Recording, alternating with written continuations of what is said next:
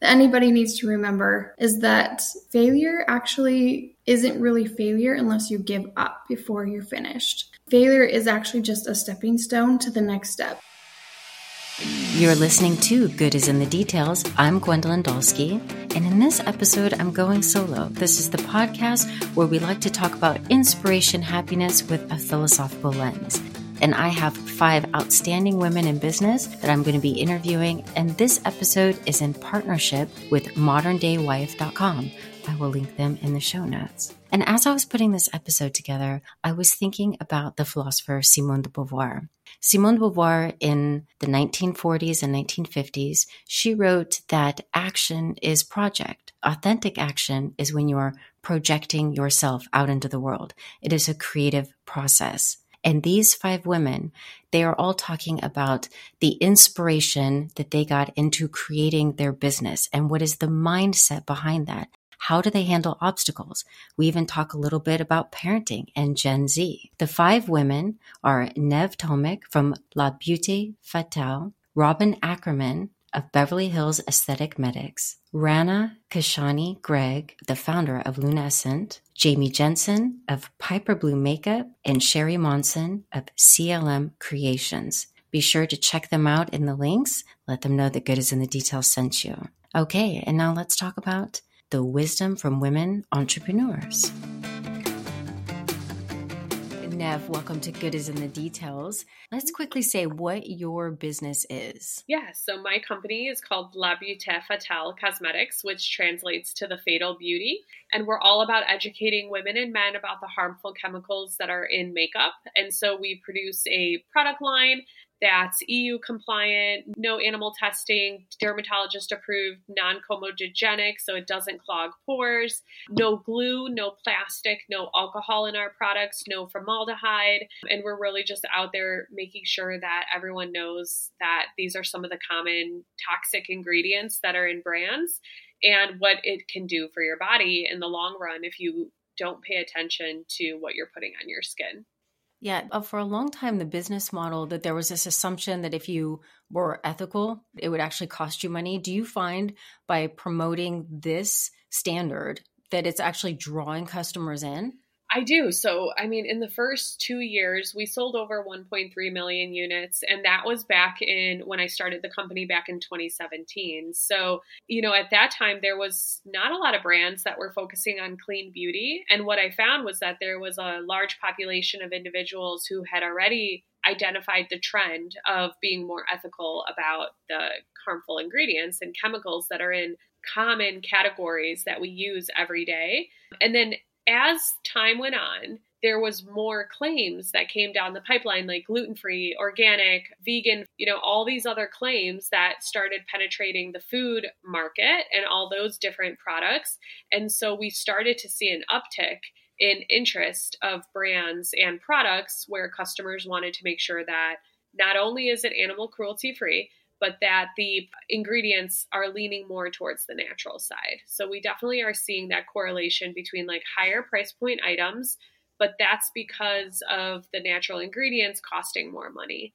If you think about the harmful chemicals like formaldehyde, which is used during the embalming process when someone passes away, that is in a lot of products, soft drinks and makeup products and just really things that we're putting in and on our body. That's a chemical that a lot of brands use to make more money and profit because the natural ingredients cost more. What drew you to this line of business? How did you get started? Yeah, so I've always worked in beauty as a makeup artist and kind of attending New York Fashion Week and working backstage. And I used to work as a buyer for a major retailer. And I was in charge of selecting brands and selecting products that would be sold on the shelf. During that time, when I was a buyer, I was working with like L'Oreal, Maybelline, CoverGirl, Neutrogena, all those brands. And they would come in every week and they would bring products and they would pitch it to us. And they wanted that item to be sold on the shelf in the category of makeup. I would put the products on my skin. And before I took this job, I had really good skin. It was always clear. I didn't have blemishes, no dry spots, no pimples. Once I started putting all these products on my skin, because they would give us all free products, I would be in the meetings putting product on my skin. And within, a couple of days, couple of weeks, my skin began to deteriorate, like in terms of like blemishes, red spots, blackheads, white spots, pimples. I mean, you name it, I had it all going on.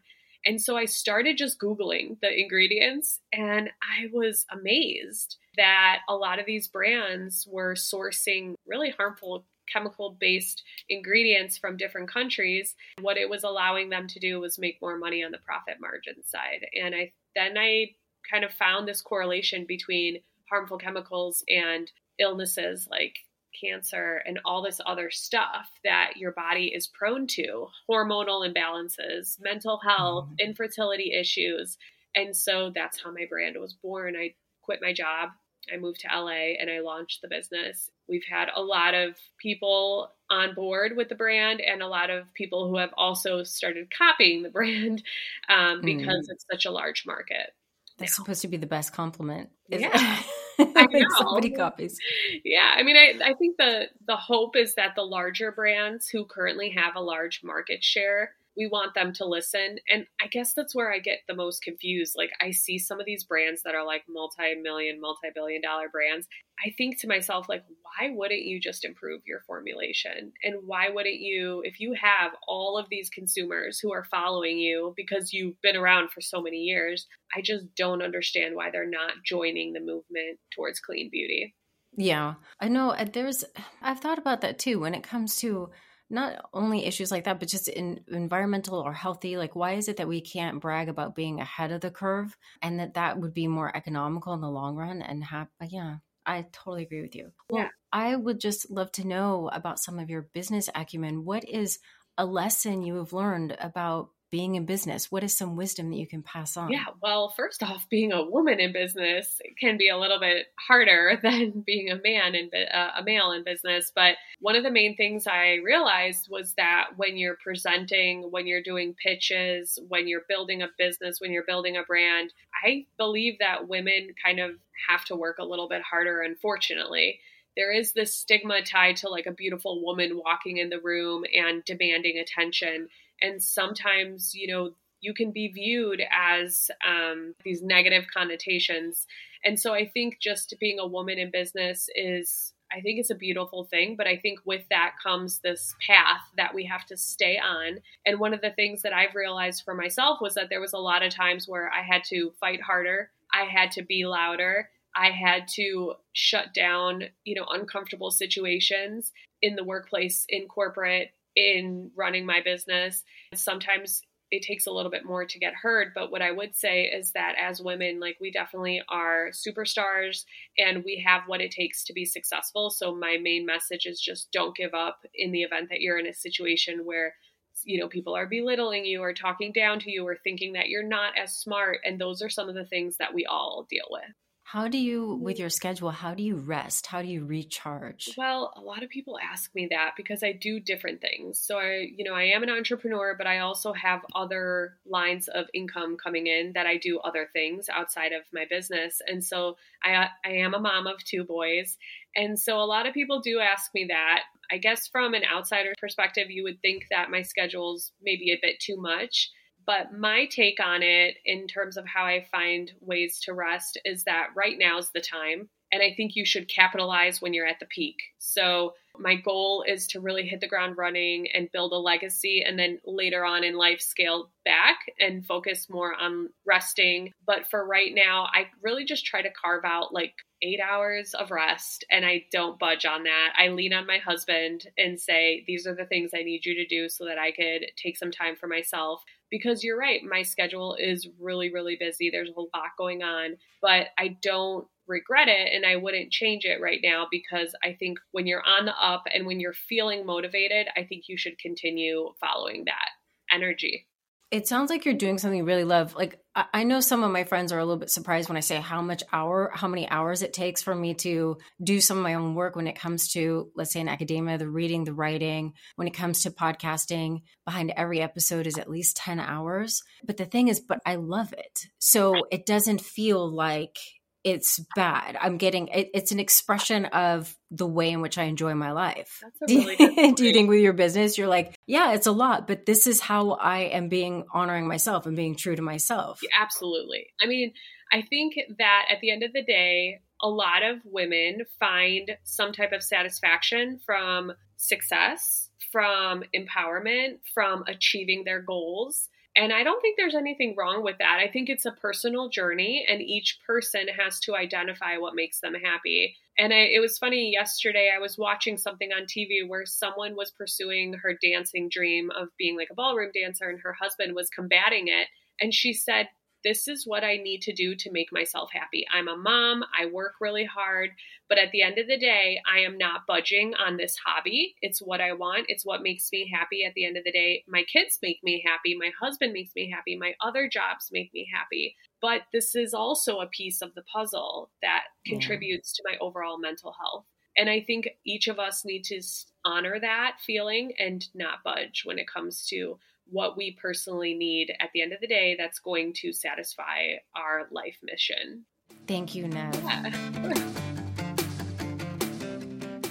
Robin Ackerman, welcome to Good is in the Details. I want to talk about a couple of things. One is, what are some lessons about being a woman in business that you could give our listeners? And the other one is that your business in particular in aesthetics has to do with beauty. So I'd love to know, what is it that people are expecting? What does it mean to feel good? And what is an unrealistic thing? But let's start with being a woman in business. What is a lesson that you could pass on to our listeners? Gosh, there's so many that you learn daily almost. I would say that a lot of times I keep thinking, don't take yourself too seriously. We're all in this together. We wake up in the morning saying it should be a good day. We're going to have a good day. And as things throughout the day go a little awry, you have to sort of think about who's dishing out the negativity. And I think that while it's directed at us directly, it wasn't intended for us. So there might be some extenuating circumstance. So I guess patience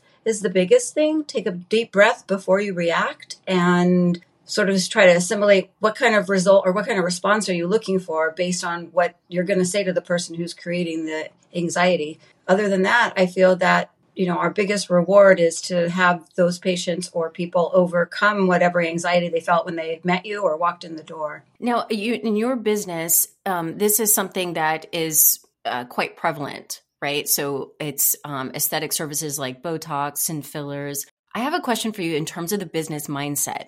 So I know in podcasting, there are 3 million podcasts. So people might wonder, well, why should I have one? Because there are 3 million. And the thing is that everybody has something to offer. You can still get into a business where there are a lot of people. How do you have the mindset of being in a business where there are several other businesses similar to this service? What is your attitude, your mindset, your disposition? Well, I feel like we all somehow get into things that may be unintentional. So I got into this industry. I wanted to be a child psychologist and I loved fashion. So don't ask me how this happened, but it did.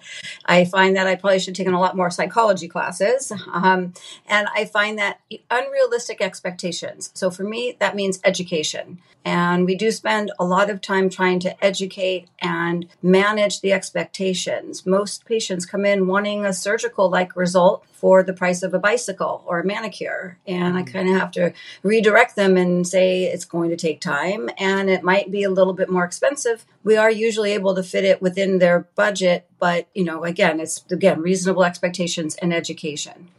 I see. Yeah. Well, I was also wondering, when you are in a business that is quite popular, where there are a lot of people in the same industry, how do you stand out? How do you keep the disposition of, this is how I want to work? And it sounds like your relationship with your clients is quite strong, where you're really caring about them and saying, hey, this is what we can offer and this is what's realistic. Correct. So often I'll tell a patient directly, you can get the same product anywhere, but you cannot get the same service. And most of the time you are paying for the expertise of the injector. So when a patient comes in and they say, oh, I can get it down the street, a lot of times I'll say 2 things. One is, you better go down the street because you don't have this particular nurse. You don't have us. You don't have me who, if you get an adverse reaction, I'm going to really, be concerned and care. But the other thing is a lot of times they'll tell me they have these unrealistic pricing down the street and I'll say, give me their number. I want to go buy the product from them. So I think, again, it is really about education. And I've been doing this for about 20 years. So I'm not new to the game as far as education where there is lacking when,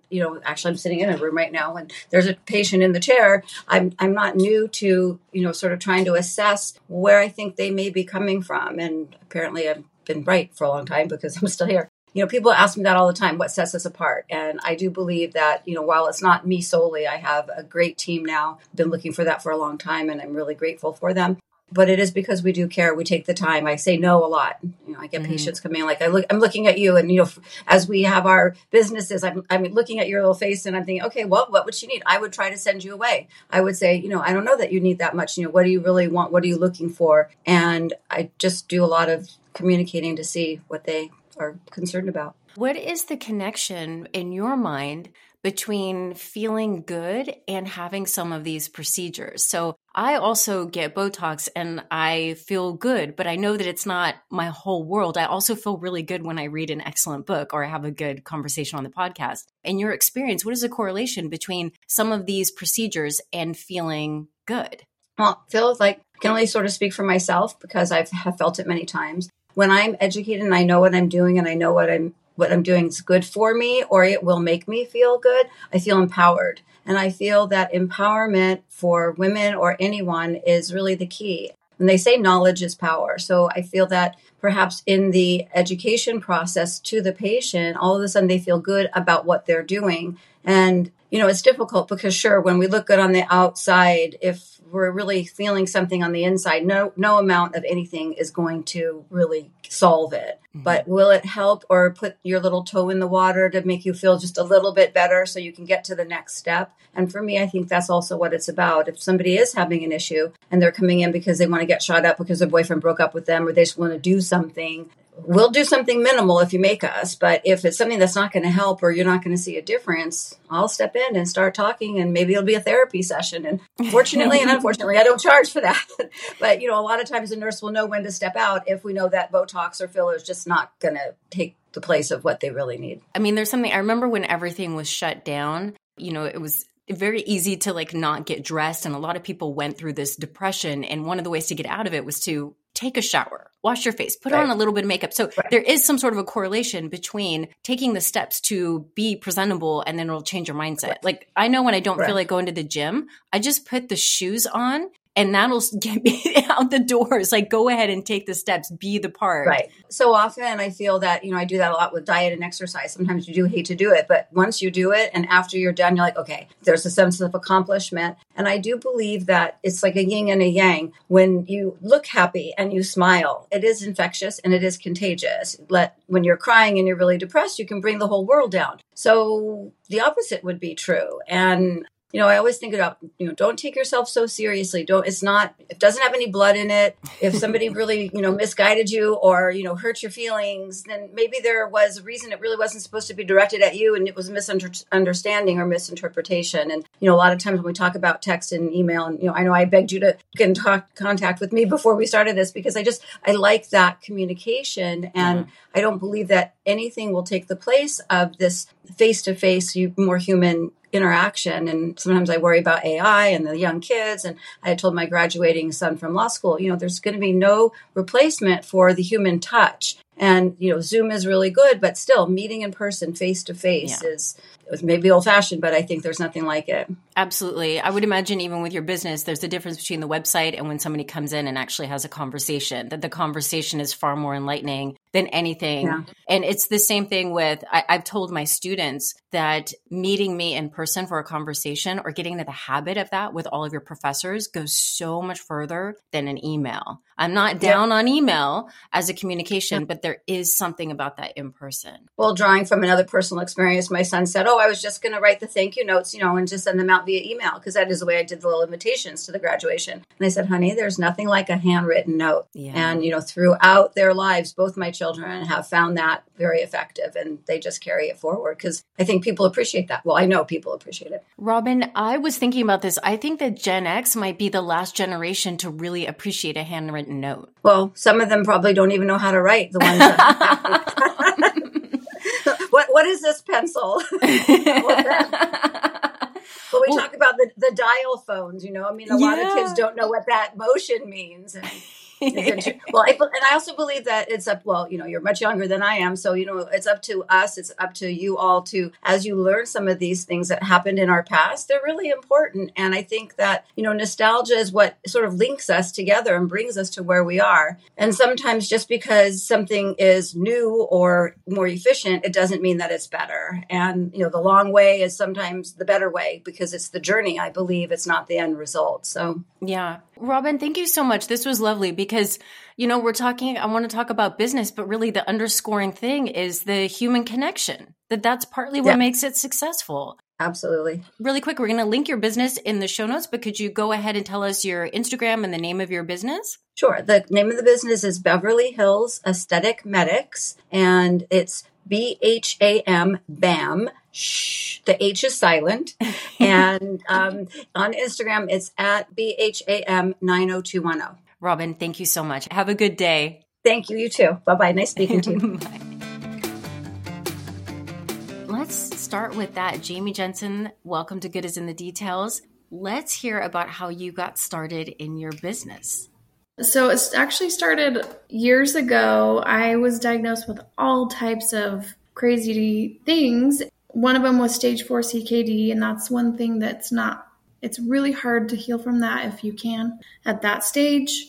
And one of the things, I did fully heal from it, but one of the things that I found was toxins. Toxins are just so prevalent in our world that we live in. I could not find makeup that was clean. Even if it was natural, organic, it truly wasn't clean. And then if there was something that happened to be like decently clean, it just did not work. That's when I went on my journey to make makeup that was actually clean, that I felt good about using so that I could share it with others. So that's how I started. And then what kind of a mindset does it take to break into something new, to discover? What is a mindset that you could share that you think is necessary for embarking on your own business that other people can learn from? One thing I think that is really incredible that anybody needs to remember is that failure actually isn't really failure unless you give up before you're finished. Failure is actually just a stepping stone to the next step. Honestly, it took me 2 years to formulate my makeup because I was just doing trials after trials, and I failed so much and it was so hard. And yet I had that little impression that just keep going, just keep going. There's something inside you that just tells you to keep going when you know you're supposed to do something. And that's what matters, is that you just get back up and you keep going, even when it's hard, even when you want to quit. And so I think every person who's in entrepreneurship or who's a mom or who in any part of their life, if you just get back up and keep going, even when the going gets really tough, that is what will really get you through. And what has been the response from the people who use your makeup, who buy your makeup? Because I think sometimes people are concerned that if they're carving out, let's see, things that are more ethical or good or clean, that's going to cost more money. And does the customer really care? But studies have shown that that's actually the marketing draw, is that something is clean. So what is it? What have you found with the response from the people who use your makeup? So I have so many reviews now where people are just so thankful to have something that is clean and that works, and that they can finally use something that they feel like is comparable to what they used to use that was toxic. And so they are really, really happy and excited. I'm loving it because I get messages all the time like, this has really just made me feel so much better that I can get myself up and get myself ready and not have to have that subconscious thought in the background like I'm doing something to my body it's not liking. I know in the podcasting industry, and this is definitely true of makeup, that there are a lot of other people in the field. So how do you have the mindset of continuing in a field that has a lot of popularity and a lot of people in it? You have to take, like, healthy competition obviously is amazing, right? We all need that. But you have to kind of take yourself out of the competition and put yourself in a place of, why am I doing this? Is this really something that I want to be doing? Because it comes from a place of heart-centered determination. Like, yes, competition is good, but to a point. Yeah. I know that I've learned a lot about myself through work, through career, through choices. What is something that you've learned about yourself over the years in this process? You know, honestly, that it's never too late to start something, but you're never going to start unless you decide to do it. And so that's something that I have taken, and it's not one day. It's, if I want to do that, you need to start now. I've learned that it's just something that's so amazing that I can do, and you just put one foot in front of the other until you get going on it. What's the amazing part? So when you sit back and you're experiencing, we talk about joy and happiness on this podcast a lot. How do you find happiness and joy through your work? What makes you smile? Honestly, it's the people and the relationship. For me, relationships are big, and building a following that has, you know, there's always a connection there. And then having them come back and say, this has really blessed my life. That is what brings me joy, is that I've brought other people something that they enjoy too. And you have, if let's say, if somebody were to try, what is like a staple that they should try of yours? Well, definitely the pre-built palettes. You can customize them to any colors, any person, but the pre-built palettes are just super easy, and it makes it so that you can put on makeup in less than 5 minutes and look like you actually did your makeup in, you know, the usual time of like doing nice makeup for like 30 minutes. That's so really cool. Because, yeah, I love that, because women are busy and they don't have the time to invest oodles of time for their face. So I think it's really cool that I've noticed that makeup in the beauty industry is keeping up with the reality that a woman's life is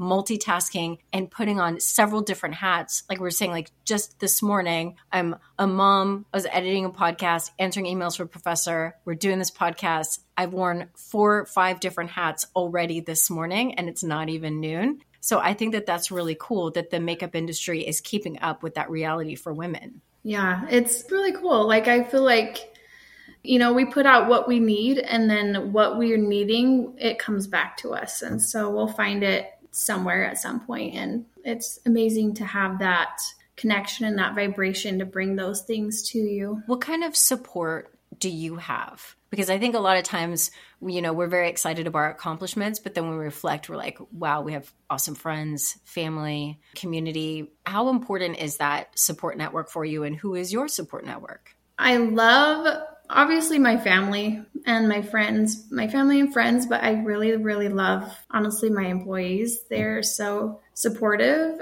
They see the mission of it, and they see the nitty-gritty details and what's happening behind the scenes. And they're like, this is cool. You need to keep doing this. And so it's awesome to have people that see the behind the scenes and what's going on, and have them really supporting and saying, just keep going. You can do this. This is so cool. I love it. So what is your Instagram for business? It is PiperBlue_organic makeup. Okay. All right, everybody, check it out. Thank you so much, Jamie Jensen, and I will see you at the Modern Day Wife event on the 30th. All right. Well, thank you. I'm so excited to see you. Rana, welcome to Good is in the Details. Thank you. Thank you for having me. Excited to be here. We are going to be talking about women and wisdom and being successful. You have a background in law. What is some advice that you would give to women who are trying to find their voice, find their business, find their way in life? What is maybe a lesson from you to give to our listeners? Well, one of the things that I think holds a lot of women, well, everyone, not only women, it's the fear of the unknown. It's that next step.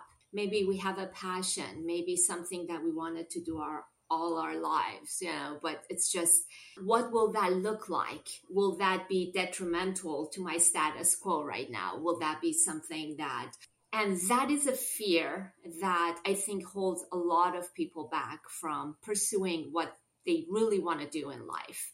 My advice is it is very important to not just be, acting on a whim, oh, I want to do this, or I'm going to I have this well-paying, secure job and I'm just going to leave and I'm going to act on a whim.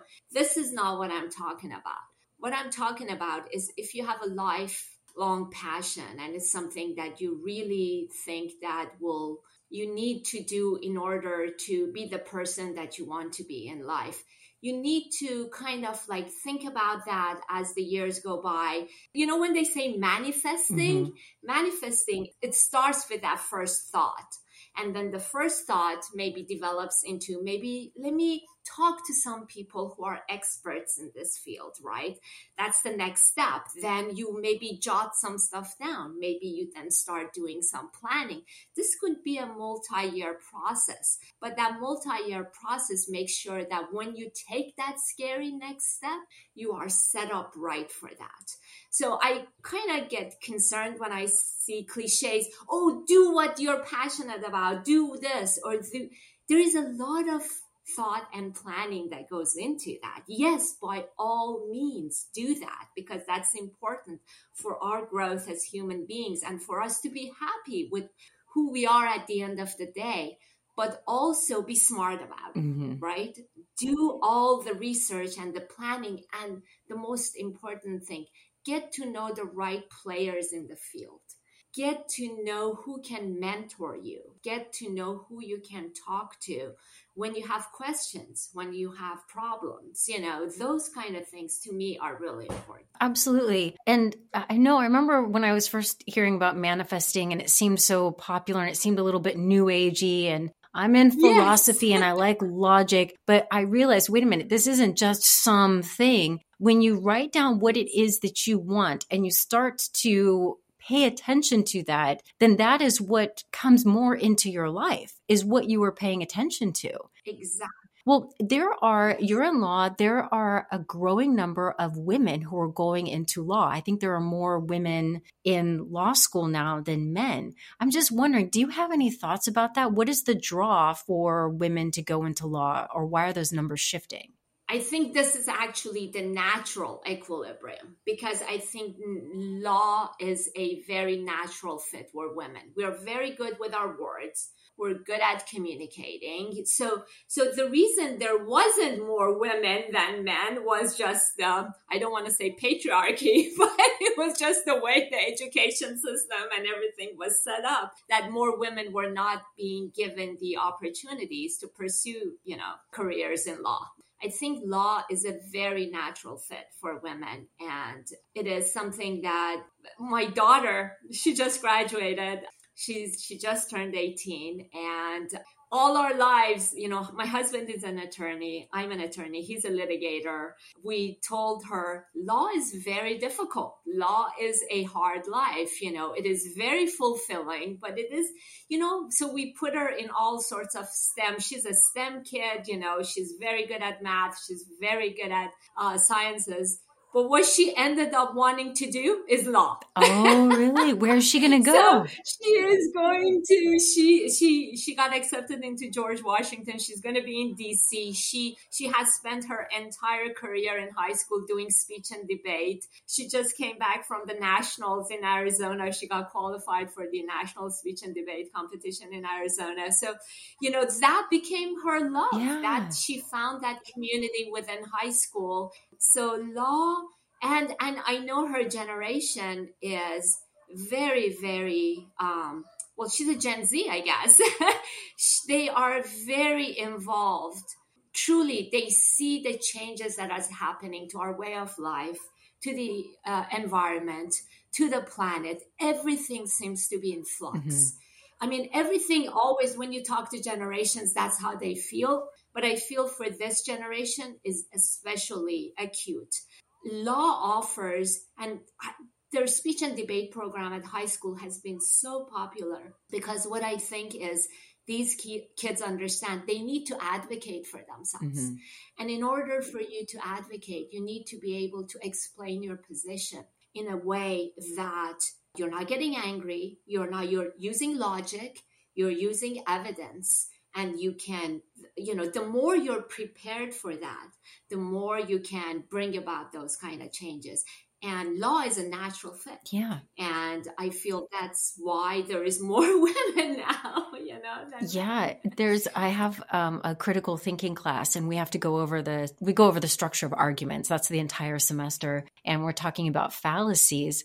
And it is extraordinary to me, but the students do see the fallacies. But I say, this is what makes media fun, are like ad hominem attacks, straw man, red herrings, all these types of fallacies. And so all those things we study in law school.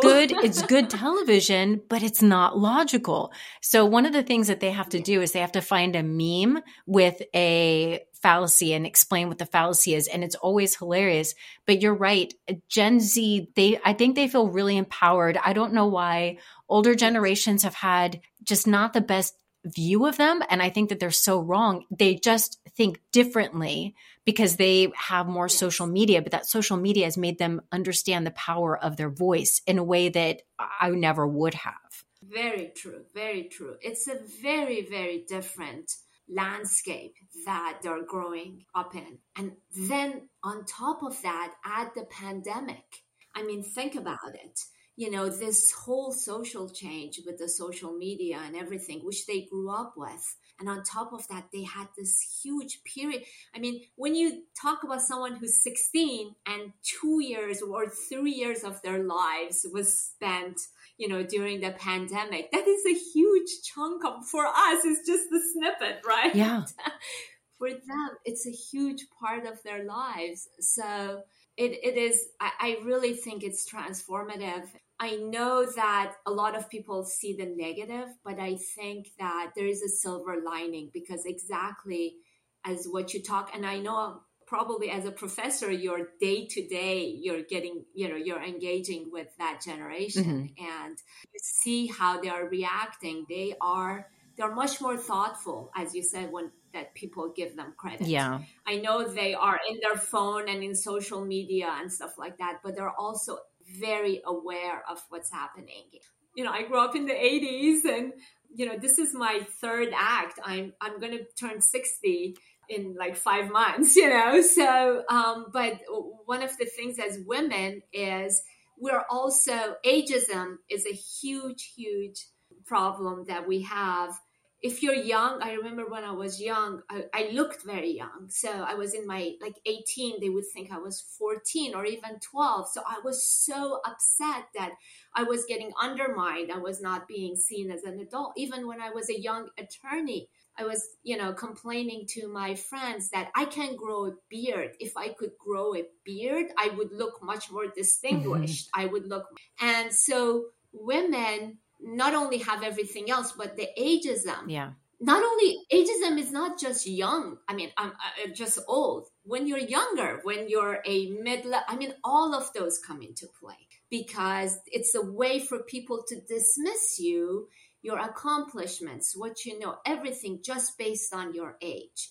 And that makes it that much more difficult to try to then say, no, look at me as a human being with my accomplishments. No, amen. This is, it's something that I know as a professor, there is just this little layer of a hurdle that when I walk into a classroom that I have to, and I'm also 5'3", and I'm a petite woman. And you're beautiful and you you look young. I don't care how long you are, how old you are, that's what, it's the first impression that women need to overcome. This is the bright side to it, because at first it felt a little bit frustrating, feeling like I have to convince of my authority. I can't just walk in it like a man can walk in and he's got authority just based on that. So I've even been told you don't look like a professor. But the thing is, being a professor has nothing to do with appearance. It has to do same thing with law.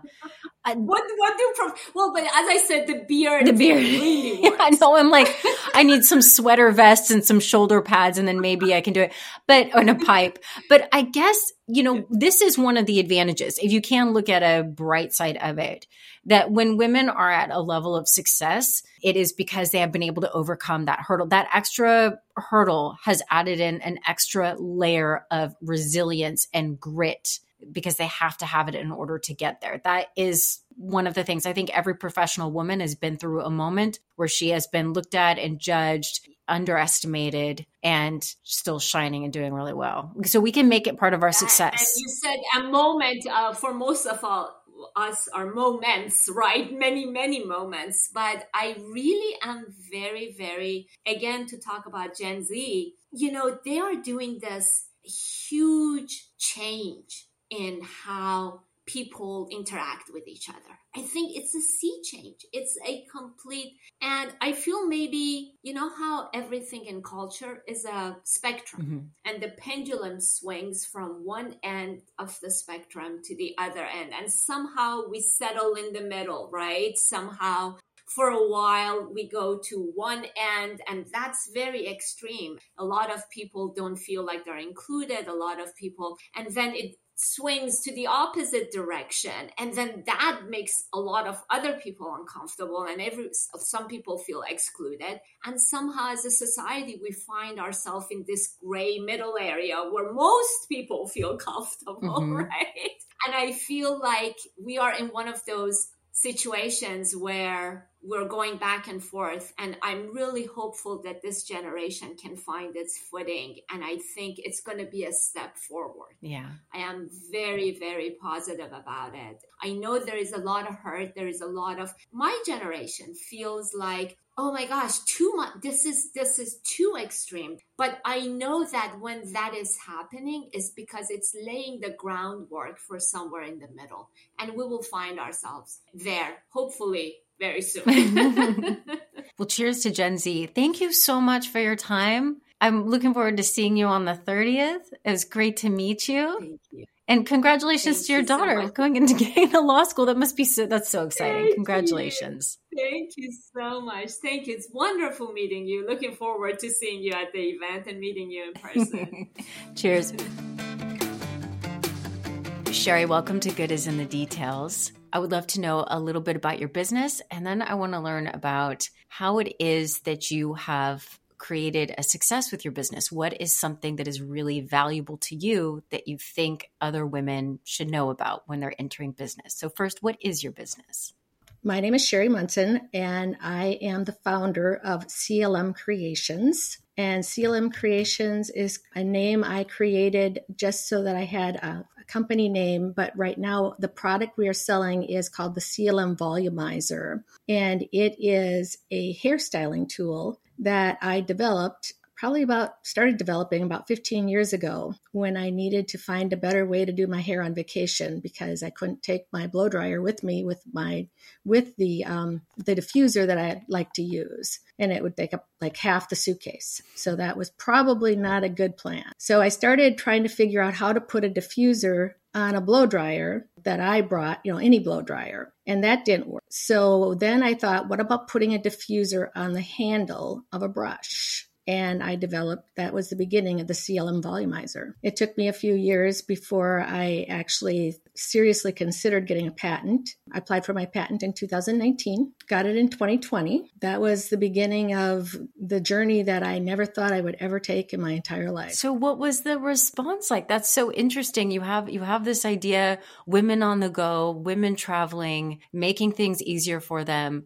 When I started applying for my patent, I also had my nephew make me some prototypes with his 3D printer. So I handed out prototypes to lots of different people, and I got a lot of really good positive responses. And so that made me think, well, let's try licensing it to another company. So that was my first plan, was just to license it, because I honestly never planned on owning a business and running a business in the past. I mean, that just wasn't going to be my thing to do in my later 50s. So what I did, though, is I contacted a licensing agent who would go out there and get about 20 different companies and present my product to them. Unfortunately, we signed the contract right before COVID. So it was in February of 2020. In fact, I was on vacation when I signed the contract. It was kind of funny because I get back and then a month later we have COVID lockdown. And so the licensing agent said she's still doing presentations virtually and that she thought she could still represent my product in a good way. We went forward, but about 6 months later, she contacted me and just said, you know what? People are changing the way they're doing licensing. I don't want you to be paying for something that you're not getting the full benefit of. So we're going to let you out of your contract early. You just have to abide by the 24-month no contact rule. Something else that happened in 2020 that was kind of a bit of a surprise for me. I got diagnosed with breast cancer in June of 2020. Things in my life changed a bit after having my surgery and, being clean and preparing for radiation. I started thinking about, well, what do I do now with my product? I need to find a way to retire from my job because I don't want to damage my health any more than I already had. I was trying to figure out what to do next with the product, and a friend of mine suggested maybe selling on Amazon. And I said, can I do that? And he said, yeah, people sell on Amazon all the time. As you can see, I was a little bit novice on how to handle a business and actually create a product. So it was kind of a new thing for me. Then I started looking for a manufacturer. Do you want to continue? I can continue my story, or I love this story. I love this story. I'm engrossed. You have got, well, one of the things that I think is really interesting is that, or inspiring, I should say, not just interesting, is that the importance of resilience and how a lot of women are successful in business because they are carving out their own space and their own way. And so, yes, please continue. This is amazing. All right. So you mentioned something about obstacles in your questioning. So here was my first obstacle, finding a manufacturer, because I knew nothing about manufacturing. I found a website that I could, help design my product on. I continued to take ideas from people that were using my prototypes and try to create a design. At one point, we got a design that we wanted to do by adding an attachment to the diffuser so that it would look more like a diffuser, and it would also hold the heat in better for people that wanted to diffuse curls. We found out, though, that the manufacturer that I was working with online can't do that part of the product. So then I was starting to go all over online to try to find people that might be interested in giving me a quote, because I needed to get a tool. I needed to get a mold created. They call it tooling a mold, so that I could do injection molding. So I tried to find somebody online. I just quickly discovered that people were not giving me prices that I really could live with. I also belonged to a Facebook group for women inventors. Women Inventors Club, Facebook. What that group was a bunch of women inventors in different stages, and we could post questions and we'd all help each other. And like you said, with women, we're all resilient. We all find ways to do things. We also are not as competitive as men. So women are more than happy to freely give advice, I found, because I've always felt that way myself, but I never realized that it was more of a women's trait than not. So I placed my question on the Women Inventors Network group, and I got back a couple of people that had been using a manufacturer's representative. He actually was also the board president for the United Inventors Association. So he was also very in tune with inventors and wanted inventors to succeed. So I contacted him right away, and within few days, I had a quote that I could live with. We are manufacturing in South Korea. I wanted to stay in the USA, but unfortunately, the cost to make a tool here is very expensive. It took about a full 6 months from the point where I signed the contract to the point where we got the product. It took a couple months just for the product to get to me, because it was right during the beginning of the supply chain issue, because it was right in the fall of 2021. So I had all kinds of little things, jumping in at me and saying, well, maybe this is going to take longer than you thought. When I did get the product, I jumped on Amazon. First month or two, I got some pretty decent sales. A lot of people that I knew that were also excited about the product because I had been talking about it for over a year at this point. But then things kind of dried up a little. I started thinking, well, maybe Amazon isn't the place for me. Maybe I need to start looking at social media. About the same time, I got invited to do a pitch, like a Shark Tank pitch for local chamber here in Minnesota. And one of the judges was a woman who runs a company here in Burnsville, Minnesota, I really connected with her and she connected with me. And so I started talking to her about how can you help me with the social media, social influencer type of marketing, because that's what I need. And we talked about that during the pitch also, that I needed influencer marketing for my product. About the same time, then we started talking, this other company and me started talking and started moving forward. Now, one other thing I do want to throw in here, just because it's kind of in the hierarchy of it all. After I went through radiation, I actually noticed about 6 months later that my hair was starting to come out a lot faster than it usually did. Mm-hmm. It wasn't like chemo, because I didn't have to go through chemo, so I kept my hair. But I was still pulling out a lot of hair, and I was seeing it in the shower, and I never saw that before.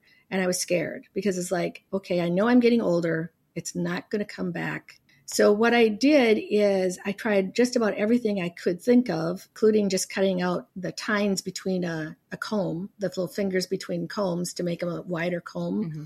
And I still couldn't find anything that worked to keep my hair from being pulled out. And I thought to myself, wait a minute, what about my brush? Because at this point, I was still using my prototype, and I discovered that it did not pull out the hair, but yet it still detangled my hair. So this was from detangling it when it was wet. So I got maybe 3 strands on the brush that came out.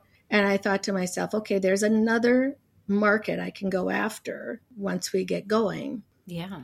That was kind of fun to be able to discover that I might even be able to help other women who have got breast cancer that are dealing with these kinds of issues. This is amazing. So you were in sales and you're transitioning to entrepreneur, inventor, mm-hmm. and social media expert. All over the age of 40, cancer survivor. This is incredible. Yep. Make it over the age of 50. I actually turned 60 this year. Over the age of 50. My goodness. When you think about talking to your younger self, could you have ever envisioned this? No. I mentioned to you earlier, this was something I never planned on in my entire life. What do you think is, because life throws us curveballs, what do you think mm-hmm. is an important character trait for somebody to have in order to sift through those curveballs? Okay, so my character traits that I rely on are my determination, my open-mindedness, and my patience. Mm-hmm. My goodness, this is incredible. What is your Instagram handle for our listeners? And I'll also link it in the show notes. It's at CLM Creations LLC. Okay. It's the same for Facebook. There is one other thing mm-hmm. I want to toss in. I have a quote that I found a couple of years ago. It was actually put up on the Women Inventors Network group. And the quote is from Erin Hansen. It's, "What if I fail? Oh, but my darling, what if you fly?" I love it. Thank you. Thank you. It's been very nice chatting with you. Good is in the Details is produced by Dr. Gwendolyn Dolsky and Rudy Salo. We want to thank our partnership with Modern Day Wife and also our sponsor, AvonmoreInc.com. Remember to check that out in the show notes. Also check out Newsly.me and use offer code THEDetails to get 1 month free premium subscription. If you're enjoying the show and you want extra content, go to our Patreon, patreon.com/goodisinthedetails. We've also got a book club there we'd love for you to check out.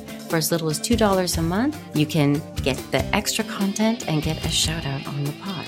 We're also on Instagram, Good is in the Details Pod. And if you have any questions or if you'd like to partner with us, goodisinthedetailspod@gmail.com. We'd love to hear from you. Okay, until next time, bye.